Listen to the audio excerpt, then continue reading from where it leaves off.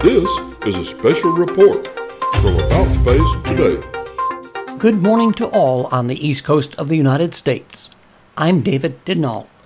Following the past few days of intense reviews about this thin seal that surrounds the Orion spacecraft that was partially torn by the higher-than-expected winds and rain from Hurricane Nicole, NASA has decided to proceed with the countdown to a Wednesday early morning launch.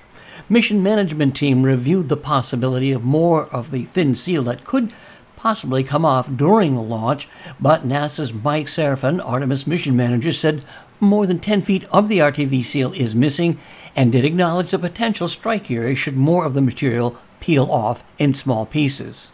Florida weather at launch time, about 70 degrees and a go at 90% for the launch.